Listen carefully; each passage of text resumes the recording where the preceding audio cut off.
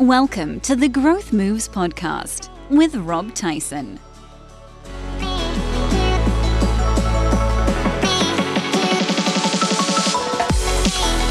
Welcome back, listener. Rob Tyson here. And in the last episode, I talked to Dave Plunkett about how to run a partner program for lead generation. So do catch up on that show if you missed it. But I'm here today with Adrian Savage. Now, Adrian is an expert in email deliverability. He's the founder and the creator of Deliverability Dashboard, and he is all about helping you to avoid the spam folder and win the email race to the inbox. And this is really important because we'll talk about this, but I think email marketing is still the most powerful online marketing channel, but only, of course, if our emails are getting read. And the first step in them getting read is them actually getting delivered. So I can't wait to pick Adrian's brains on all that. But before we welcome Adrian and get into all that good stuff, if you're listening to this show, chances are good you have professional expertise you'd like to monetize with an online business or an online component perhaps that breaks the time for money link. And if that's the case, I'd like to invite you. I have a free web class that's going to explain why the ascension model or value ladder you've probably heard quite a bit about is actually a really bad approach for most people in your position, and exactly what you should do right now instead if you'd like to generate real cash flow quickly and finally get on the right track with monetizing your expertise online. So all that is free. All you need to do is pop along to robtyson.net/class for the details. That is robtyson.net/class. So, as I said, I'm here with Adrian Savage. Adrian, welcome. Good to see you. Hi, Rob. Thanks for inviting me. You are most welcome. And I think this is a really interesting and valuable topic for people. So what's your background briefly? How did you get into this rarefied area of email deliverability in the first place? It has been quite a journey. I won't go all the way back to when I was 7 because that was when I became a geek because my dad brought an Apple II computer home and it was Muggins here who taught him how to use it. Yeah. I went down a very kind of traditional academic corporate career until about 9 or 10 years ago. My ex-wife moved to the other end of the country with my kids, so I went from seeing them a couple of times a week to every third weekend, and that was my big catalyst to get out of corporate life. I took my IT geekery and combined that with sales and marketing, and I got into the marketing automation space. And then I started to get clients who were having problems getting their emails into the inboxes of their clients and their audiences. So I first created some software to help with that because going back a few years, then there was a lot more of an impact on where your emails were being sent from. So that was my first foray into email deliverability. And since then, I've kept half an eye on that. And then for the last 12 months or so, since there's been some really big changes to how email inbox placement works, then I've had some very clear messages from the world that my expertise is needed. So I'm now focusing maybe not quite 100%, maybe 99% on that. I've still got a few other little things in this space that I'm working on. But most of what I'm doing now is just helping people get their emails delivered better, creating software that helps them do that, and just sharing the message as much as I can. And what is deliverability in the email context? How do you define that word? So there is a lot of misunderstanding because sometimes people talk about delivery, sometimes people talk about deliverability, and there are two very distinctive things. The first thing is when you are sending an email or when your email marketing system is sending an email, then the job that the technology has is just to get it as far as the recipient's email server. So let's supposing that I use Google and you use Hotmail, then if I'm going to send you an email, then my Google server has got to connect to Hotmail and say, here is the email. And as long as Hotmail say, yes, thank you, I have received it, then the delivery has been made. So that's just like a postman posting the letter through the letterbox. The problem is you don't know if there's a dog waiting on the other side of that mailbox to chew the thing up and run away and it never gets opened by the person who's meant to get it. And deliverability is that part of it. Is once it's been accepted by Hotmail or Gmail or whoever, are they going to put it into the inbox, or is it going to end up in the spam folder or the promotions tab, or heaven forbid, are they just going to throw it in the garbage and it doesn't even get as far as spam, which can happen. And that is the deliverability part, and that is based on a lot more than just where it came from, and that's what we'll talk about today. But that's the key difference. If you're using something like ActiveCampaign or MailChimp, their job is to get it to the recipient's server, and they will do a very good job on that most of the time. But then what happens after that, that's where it gets interesting. And we would gauge this how? With open rates, right? Yeah. It's a real challenge because you can't measure deliverability, because we've got no idea if someone hasn't opened the email. Is it because they didn't care about it? Is it because they were too busy? Or is it because Google or Hotmail or whoever blessed them have decided not to put it in the inbox in the first place? So you're quite right. We can infer things through the open rates, and we can look at trends and things like that. And there are some testing tools out there that claim to be able to tell you whether you're hitting the inbox or not. But even those have got their limits. So it is very difficult indeed, and it's harder than SEO, because with SEO at least you can see where you are on the search rankings. There's as many different factors to get into the inbox as there are for getting to be number one on Google these days, but it is a much more of a kind of weird thing, because you can't see what your results are. You've just got to infer it as terms of, are more people opening your emails or are fewer people opening them? Mm-hmm. And with that caveat, I mean, what is an average open rate? I mean, I know it varies wildly, doesn't it? But totally. It's an interesting one, because we're talking a lot in this podcast about how to double your open rate, and a joke that I often make is that I can double anyone's open rate in seconds. And the way I will do that is I will remove half of the people from their email list who haven't opened anything for a while. Then the next time you send out an email blast, guess what? Then if the same number of people opened as last time, then the open rate has doubled. So it is a very subjective term, because it depends on lots of factors. It depends on how engaged your audience is at the moment. It depends there, but then there is the content, there's the type of business you're in.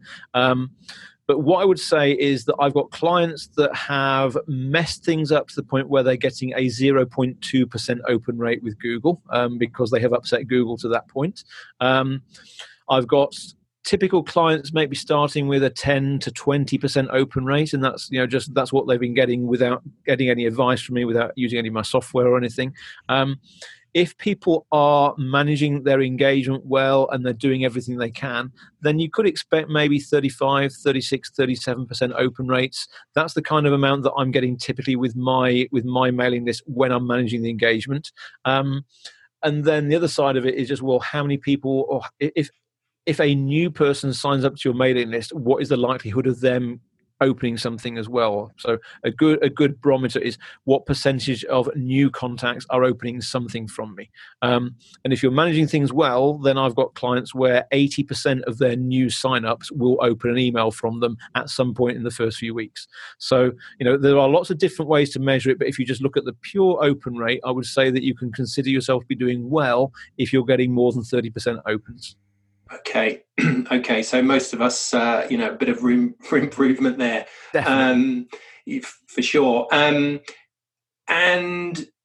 we will be using some kind of email software provider. So it may be ActiveCampaign, Aweber, Infusionsoft, whatever it may be. Yep.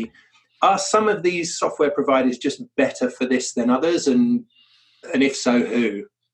It's a very interesting one, because if you can go to any Facebook group or mailing list or discussion forum about any of these platforms, and you can be guaranteed there will always be people complaining about deliverability and saying that emails aren't getting through. They will be blaming the platform. And if someone's blaming Infusionsoft, then you can take the word Infusionsoft out, put ActiveCampaign in, and someone else will be saying the same thing. So it's a very, very, it's perception-based, very subjective. But in reality these days, every single one of these email platforms has a very devoted, dedicated email compliance team, making sure they're not on blacklist, making sure they're getting a good 99-point-something% delivery rate to the other servers. There are, in some cases, the reputation of the system sending it has a small impact, but I can be absolutely certain and say that if you switch from one provider to another, then you are going to experience a drop in your open rate, regardless of where you're moving from and to.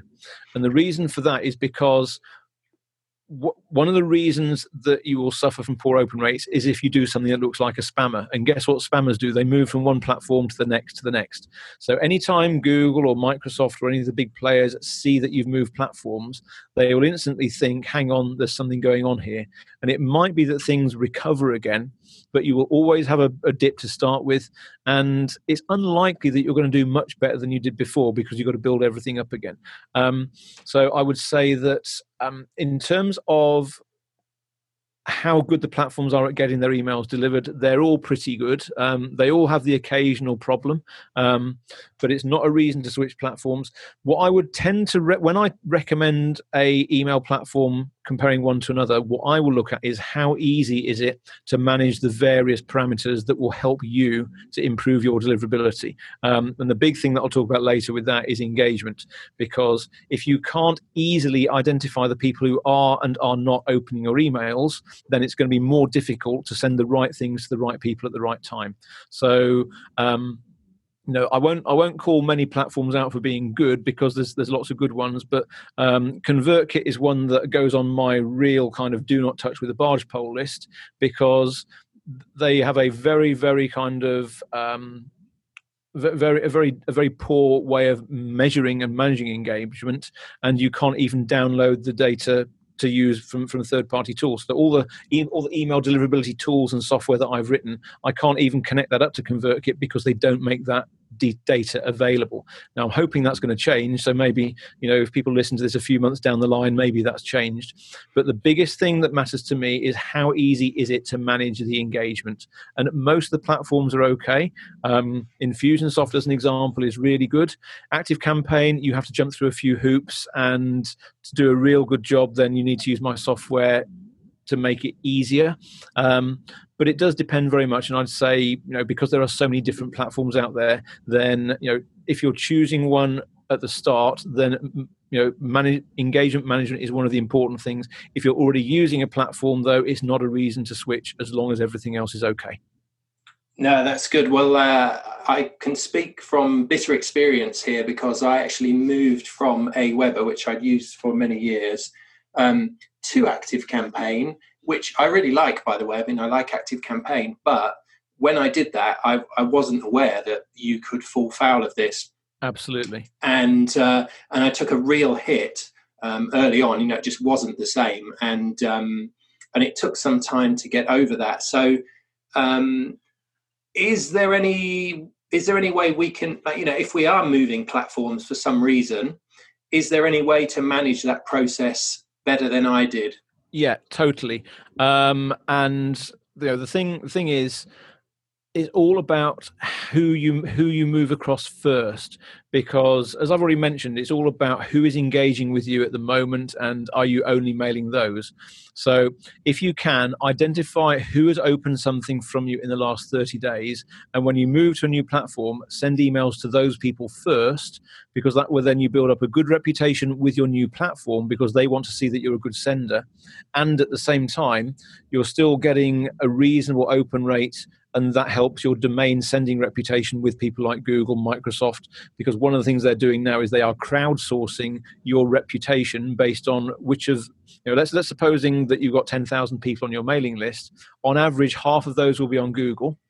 So Google will look at those 5,000 people and say, right, how many of those people are opening Adrian's emails right now? And if it's only 5%, 10%, then Adrian gets a poor domain reputation score from Google. If I'm getting 30, 40%, then I'm getting a good engagement reputation. So it's very much around understanding what they're looking for, and just as much as you can stack the odds in your favor by only starting with the most engaged people. Then you can start to go further back, but it is like the law of diminishing returns. The longer it is since someone's opened something from you, the less likely they are to ever open anything ever again. Yeah, sure. And what happens if we do nothing? If we don't do anything about deliverability these days, I mean, what is that going to look like for us?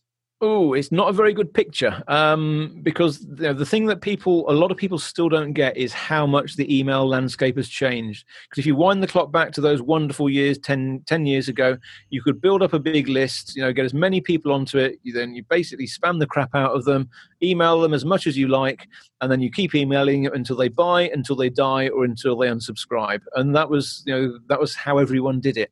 And that's how people still do it today in some cases. But if they do that now and just keep emailing, then you will see a very, very continuous, constant reduction in the number of people opening your emails. Because typically I'm seeing about 10% of your audience disengages on a monthly basis.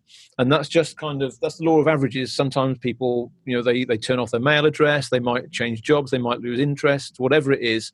Then, you are typically going to lose 10% of your audience through disengagement and apathy and everything else on a monthly basis. So, you don't need to be a genius mathematician to work out that as time goes on, then you are going to get fewer and fewer people opening. Now, obviously, if you've got a good lead generation in place and you're refilling the hopper from the top all the time, you might not notice as much. But if you're literally getting no new leads and just keep emailing the old list time and time again, then you will see things decline. And that's one of the reasons that people say that email is dying, when actually it's not. It's just people aren't necessarily getting enough leads and managing their engagement. Yeah, sure, absolutely. So these 4 steps, talk to us about those. Okay, so very, very simple. The first thing you want to do is you want to protect your reputation. And the way you do that is you scrub your email list. You make sure there are no spam traps on there. You make sure that there's no dead addresses that your email marketing platform hasn't picked up on. Make sure that there's, you're not sending too many emails to role accounts like sales at or info at and that kind of thing. And scrubbing the list will find all those different bad email addresses. And then you can choose, in most cases, what you would do is you would stop emailing all of the addresses that have been identified as bad. And that's just a good way of making sure that you're not hitting spam traps. Haven't got time to go into the detail about spam trap, but the simple version is they are email addresses that have been created either to catch people scraping stuff off of the internet, which I'm sure no one listening to this would ever do, or alternatively, people who aren't keeping their list clean, because if an email address stops working, then it will bounce for a while, but then they will reactivate that address as a spam trap. And if you're still emailing that address afterwards, then you go onto the bad boys list as well. So scrubbing the list helps avoid that, helps keep your reputation clean, and doesn't cost a huge amount of money. The list scrubbing services will typically say you should do this every 3 months, but they wouldn't they? Because they get the money out of it. But I would say that if you've never done it ever, then you should. And it probably makes sense to do it periodically, maybe once a year, maybe more frequently than that if you keep turning up more problems when you do scrub the list. But definitely worth doing. So you would go to a specialist or use a specialist piece of software for this, because there are tools built in with Active Campaign, for example, where it will imply that it's going to help you clean up the list. In fact, it may even be called list cleanup. So, but are you saying that's not really adequate, or it doesn't get rid of the nasties? It will certainly help you find the addresses that might have disengaged or might no longer work or anything like that. But if it is an actual toxic address that's going to cause you problems if you mail it, then it's very difficult for the email providers to help you identify that. So yeah, third-party tools to do that will do the job.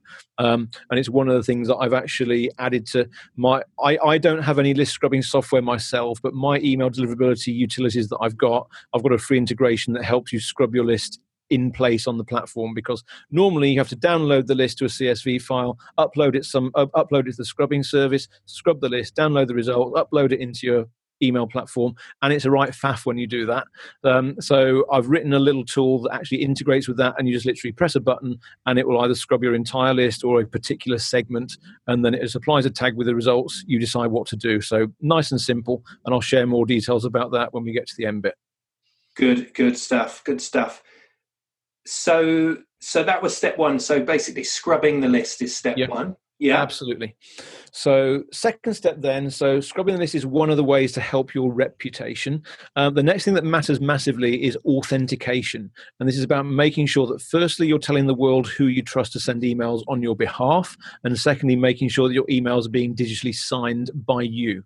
So the first thing is called SPF, which stands for Sender Policy Framework.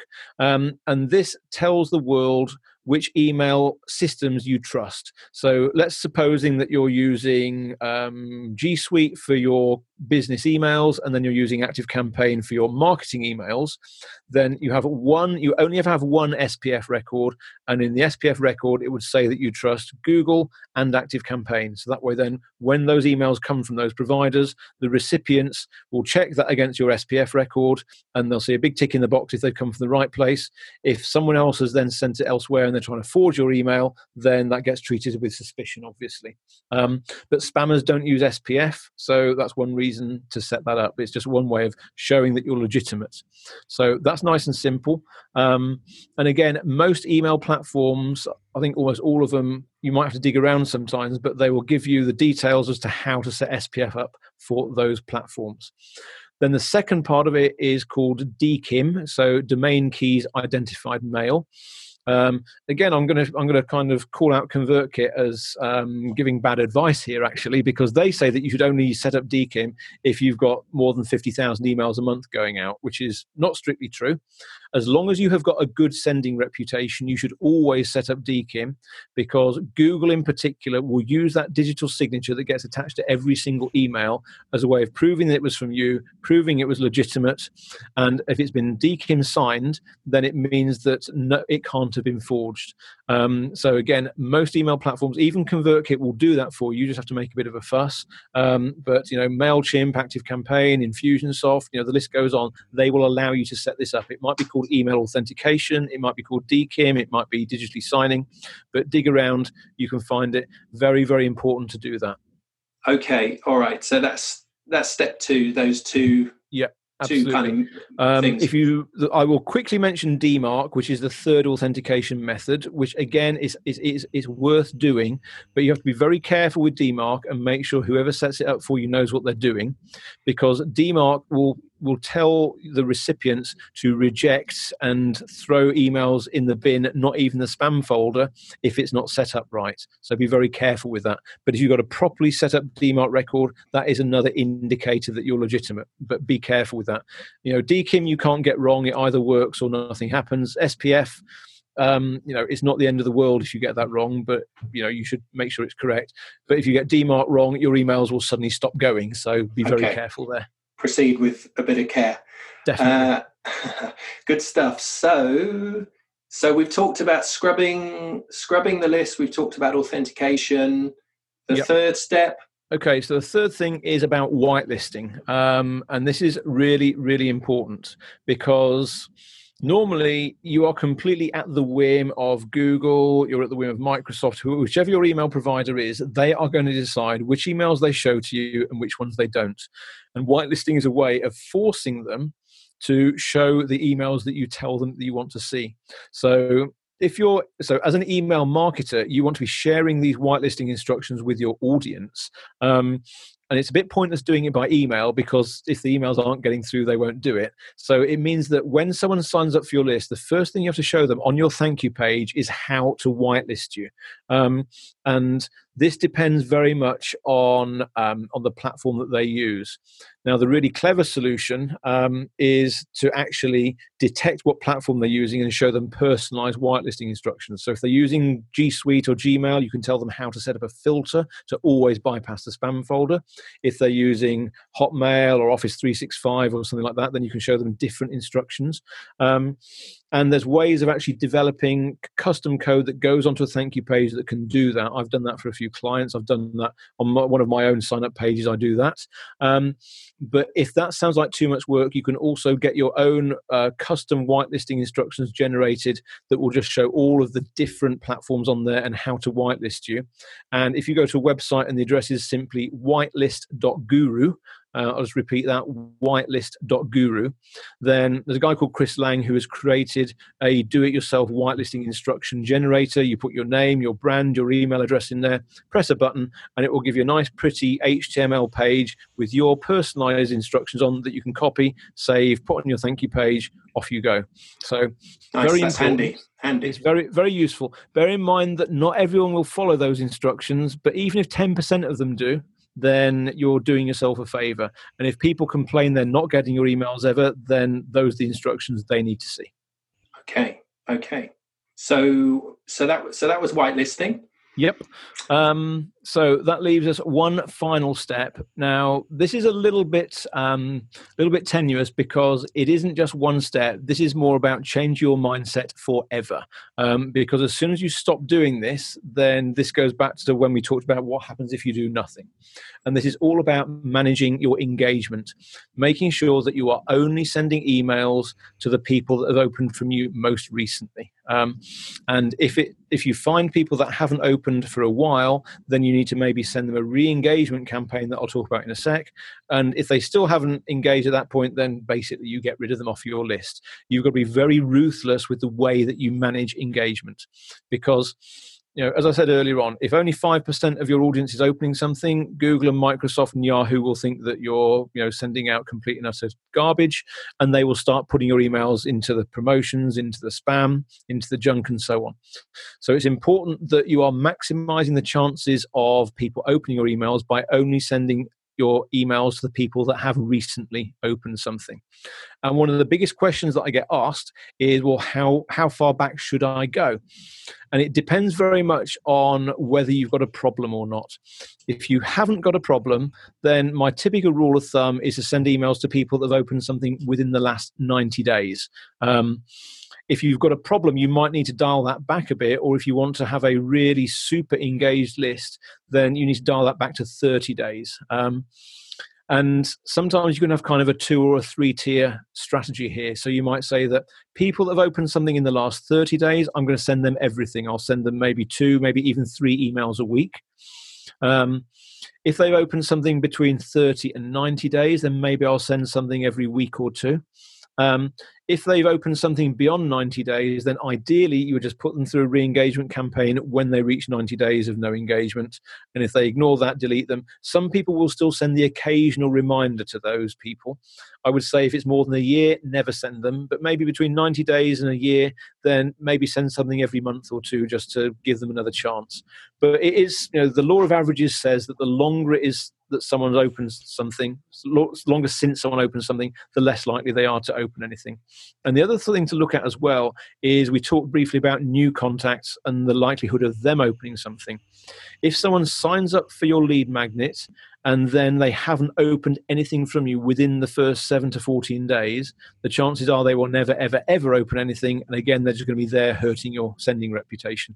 So another thing that I recommend is if you've got a process in place for your new contacts, then maybe put something in where when it reaches 2 weeks and they haven't opened anything from you, maybe put them through a little reminder. And then again, if there's no engagement, get rid of them. Because, let's face it, if someone signs up for your freebie and they won't even open that, the chances are of then they're never going to be interested in anything else as well. So, that is the main thing. It's quite, it can be a very arduous task managing your engagement, but the dividends that it pays off are massive. That is what will make the biggest difference.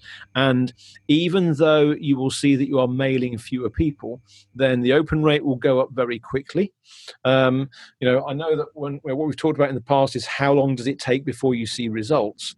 And I would say typically it can take between 1 and 3 months for you to get really good results. When I've been working with some of my private clients, I had one that came in, they were on just under a 12% open rate, and within 3 months then their open rate had reached 25%. And even though they were mailing fewer people, the actual number of people opening the emails had gone up. So obviously the number of people hadn't doubled, but it had certainly gone up a bit from when it was at 11, 12%. So, it can take a few months, but as long as you are consistent, then that's what works. And the little tale of woe that I will share is don't let the fear get to you. Don't let the fear of loss and the fear of letting go, because that same client the month after sent a bunch of email broadcasts to their entire list again without managing the engagement. And within 2 days, Google had downgraded their reputation and their open rate fell through the floor. It took another month to get that back. So you have got to keep your nerve and you've got to be very consistent with this. But the more you do that, the better you'll be rewarded. Wow. So with those really old people, you just feel it's just not worth having them on the list at all. You know, No, the chance absolutely not. Because, I mean, typically, if you send an email broadcast just the people that have opened more than 90 days ago, you will get maybe a 2-3% open rate if you're lucky. But if you keep mailing those people that don't open, the chances are that you'll get 10% fewer people seeing your email in the first place. So it becomes a very simple trade-off that, yes, you might get a few more opens, but fewer people long-term will see those emails. Obviously, just because they're not opening the emails doesn't mean you can't use those addresses for Facebook custom audiences and retargeting and things like that. So there's still a value in that data. It's just that you shouldn't really email them, very often, if at all. And I mean, I suppose there's a bit of value in, you could go to the lengths with, if we call those people kind of dead subscribers, inactive subscribers. Mm-hmm. I suppose you could have a crack at, if you had a large number of these, you could maybe take them to another platform and try a send or two to them from a different platform. Although it's interesting you say that, because typically, particularly now, Google and their machine learning is cleverer than all of us put together. Mm-hmm. And unless you can send a separate email from a separate domain with absolutely no connection to anything else that you've got, then it will probably be linked back to you somehow, and your domain sending reputation will still take a hit. So it doesn't really matter whether you do it from your current mail platform or a different one. It is more just about making sure that your overall engagement still stays high. So, if you are going to try and send re-engagement mails to the older inactive contacts, make sure you're sending lots of good stuff to the people that are opening, so that the kind of the poor performance is slightly more lost in the noise. And that's why I said, having this kind of 2 or 3 tier process where you're sending the most content to the people that are engaging the most. And that helps you then, because at least then you've got a good reputation to start with. And if you are sending to the inactive people, then it's not going to drag you down as much as if you're doing that regularly. It's great. And I suppose the good news is that to a large extent, we should be able to automate a lot of this process, the reactivation process, that kind of thing. Yes, a lot of the email platforms have some level of that. Again, they'll kind of help you do maybe, this is the 80-20 rule all over again. They'll help you do kind of the 20% that has 80% of the impact, but you can always do it slightly better. That's one of the reasons that one of the bits of software that I wrote actually makes it easier to do that, because sometimes, I use both ActiveCampaign and Infusionsoft are good examples of this, is that they will give you, enough to do a semi-decent job, but if you want to really get down into the weeds in this and say, right, I want to have different strategies for 30 days versus 90 days versus more than 90 days, then it requires a lot of hard work and manual reporting. So sometimes the software that I've got makes that easier, but there's always a level of it that you can automate. Mm-hmm, mm-hmm. Okay. No, great. Really, really helpful. So to wrap up then, if listeners only took one nugget or piece of advice away, what should that be? If I was going to choose one thing out of that, obviously all 4 are important, but I think, managing, assuming that you haven't bought a list or something horrific like that, managing your engagement on an ongoing basis is the most effective way of keeping things healthy. Because that way then, assuming that spam traps and things like that don't open your emails, which most of them don't, then as long as you stop sending emails to people that aren't opening, then that will keep things clean. It will keep your domain reputation up. And, it will mean that as time goes on, then more people will see your emails. So engagement. That's the key one. Excellent. Where's the best place, Adrian, if people want to get more from you? Where should they go? Where can they check you out? Nice and simple. So the first thing, I've got a free email health check service, and that works with most email marketing platforms. I'm adding more all the time. So right now, if you've got Infusionsoft, ActiveCampaign, HubSpot, MailChimp, Sendinblue, Constant Contact, then it already works with those, and I'm adding others in. And that will just give you a nice simple score between 0 and 100, telling you how well you're managing your engagement right now, give you some hints and tips to improve that. And to get that, you can go to emailhealthcheck.net and just sign up. If you're not using those platforms, then sign up there anyway, and you can get added to my list. I'm always sending out blog posts and hints and tips, things like that. And also you can find me on Facebook, facebook.com/Adrian Savage.